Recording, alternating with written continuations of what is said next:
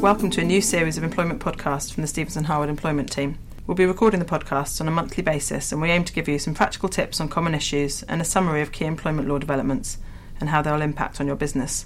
We appreciate that your time is precious, so we'll keep them short and sweet. My name is Beth Hale, and I'm a senior associate in the team. I have with me Parvis Ghani, an employment partner, and today we're going to be discussing gender pay gap reporting and the gender pay gap information regulations that came into force on the 6th of April this year. So Parvis, before we get into the details, can you give us the background to the new reporting duty? Yes, the background to this is we have a pay gap of around 19% in the UK. And in the last election, the government made a manifesto commitment to end gender pay gap within a generation.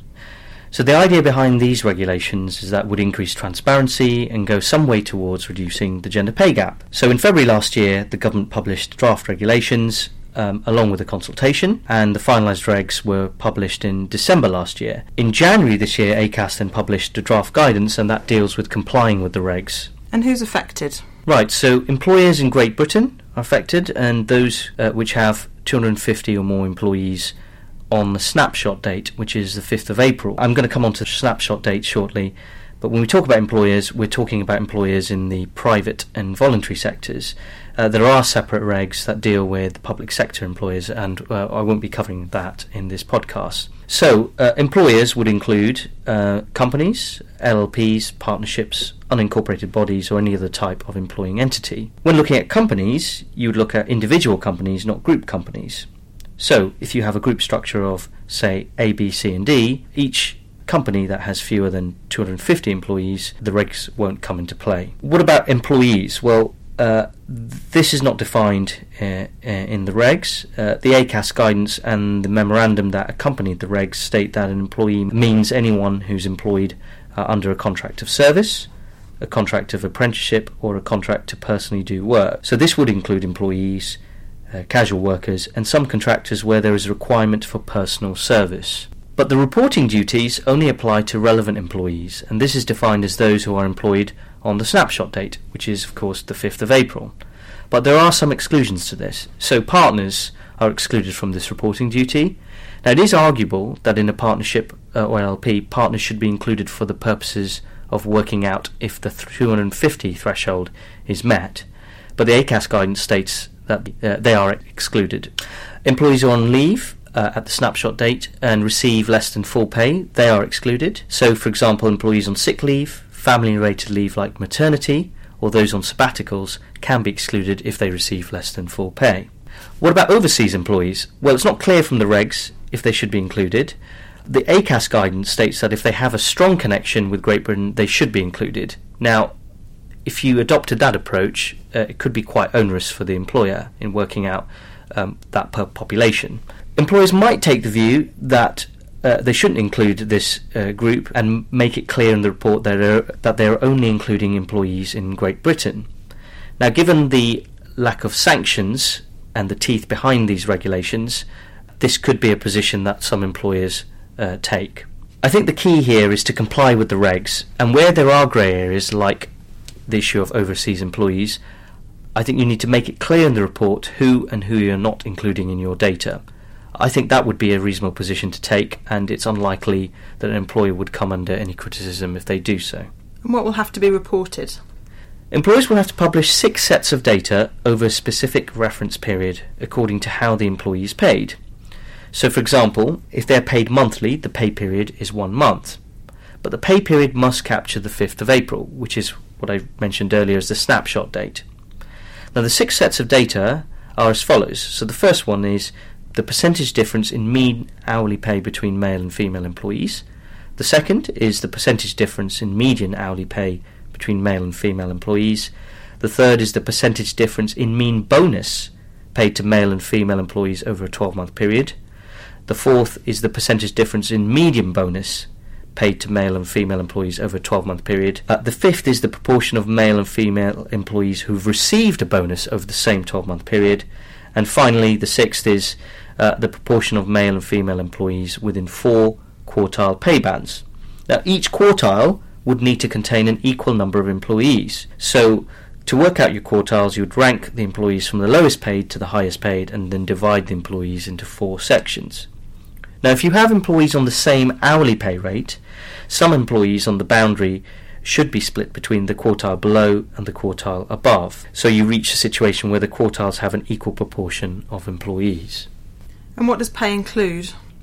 So pay includes ordinary pay paid to the employee, pay for any leave taken if they receive full pay, bonuses and allowances. But pay does not include overtime, redundancy or termination payments, payments in lieu of leave, benefits in kind or expenses, and pension contributions made by the employer, as this is not paid to the employee. So the bonus paid in the pay period incorporating the 5th of April must be included as part of the overall pay gap figure, but that can be prorated. So for example, if an employee is paid a bonus in April, then only 1/12 of the bonus would be taken into account when calculating the hourly pay. Now, what is bonus pay? Bonus pay is defined as remuneration in the form of money, securities, vouchers, securities options or interest in securities, and which relates to profit sharing, productivity, performance or incentives or commission. What about non-cash bonuses like shares? Well, payment of non-cash bonuses are deemed to have been paid to the employee at the time they give rise to a taxable earnings income. So in short, it depends on how it's taxed and when the tax charge arises. So for example, if a bonus was awarded in a previous year but payment is deferred to the pay period capturing the 5th of April, then that should be captured when calculating the hourly pay for the purposes of gender pay gap reporting. And is the obligation on employers just to provide the bare statistics, or must they also include some kind of explanation? So there's no obligation to provide an explanation, but I think context will be important. Many employers will want to explain what is behind any stark differences or any skewed figures. So for example, it might not be many female employees at senior level positions, and this could have an impact on the data. Employers may also want to consider explaining to staff the contents of its report and the reasons for any gap and what is being done to address it. The advantage of this is that it could head off any misunderstanding amongst employees that they receive less pay than their peers. Also, employers may want to paint a positive picture and what it will do to tackle underrepresentation of female employees at the top, if that is the situation that exists. And when and where does the information have to be published? Well, employers will have to be required to calculate the gender pay gap information in their business as at the 5th of April each year, and they must publish it within 12 months. So the first snapshot date, or the first data collection point, is at the 5th of April 2017. This means that employers should collect the information which covers the 5th of April this year, and then have until the 5th of April 2018 to publish this. The information must be published on the employer's website in English in a manner that is accessible to all employees and the public, and must be kept on their site for a period of at least 3 years. Importantly, the publication must be accompanied by a signed written statement from a senior person who confirms it is accurate. In the case of a company, the senior person must be a director. The information must also be uploaded onto a government-sponsored website, but the details of the website have not yet been released.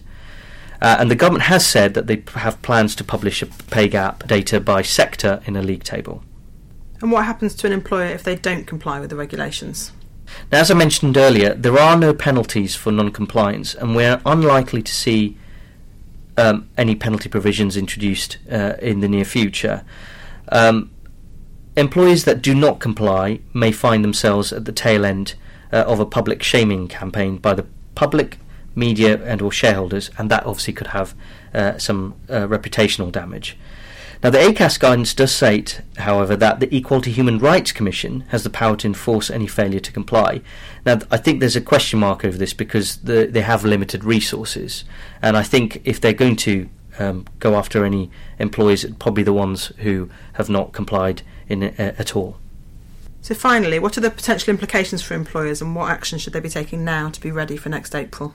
Well, in terms of implications, you could see more litigation in this area, particularly on equal pay claims. Now, that's not because there's sufficient information in the data that you would need to publish would support such an equal pay claim, because they are actually hard claims to bring. The reason behind a potential increase in litigation is really about perception. So if you have an employee who's got a grievance, they could throw in an equal pay claim. If they feel there's a gender pay gap, that applies to them, and that is there for discriminatory reasons. Now, what should you be doing now as an employer? Well, I think the first thing you need to do is to look at your employee population and work out who is in scope for the purposes of your reporting obligations.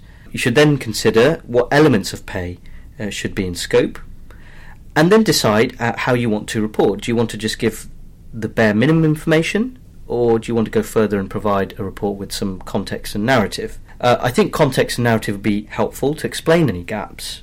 You can also do spot checks within your organisation to see if you've got any systemic problems. Now, in doing all of this, I think it's worth bearing in mind that you could use lawyers to do some of the initial exploratory work under the guise of privilege. Now, the advantage of doing that is that would provide you with protection, and you'd be safe in the knowledge that the analysis done would not need to be disclosed if there were to be any litigation. You should also get buy-in from your organisation, because a senior person would need to sign this. So if you're a company, a director would need to sign it. So it's important that they are fully on board. And worthwhile, of course, bearing in mind, if there is a gender pay gap, then consider an action plan and really how you can reduce that within your organisation. And think about the steps that can be taken. You can paint a positive picture to your staff in how you can address such a gap in the years to come. Thanks very much, Parvis, and thanks for listening.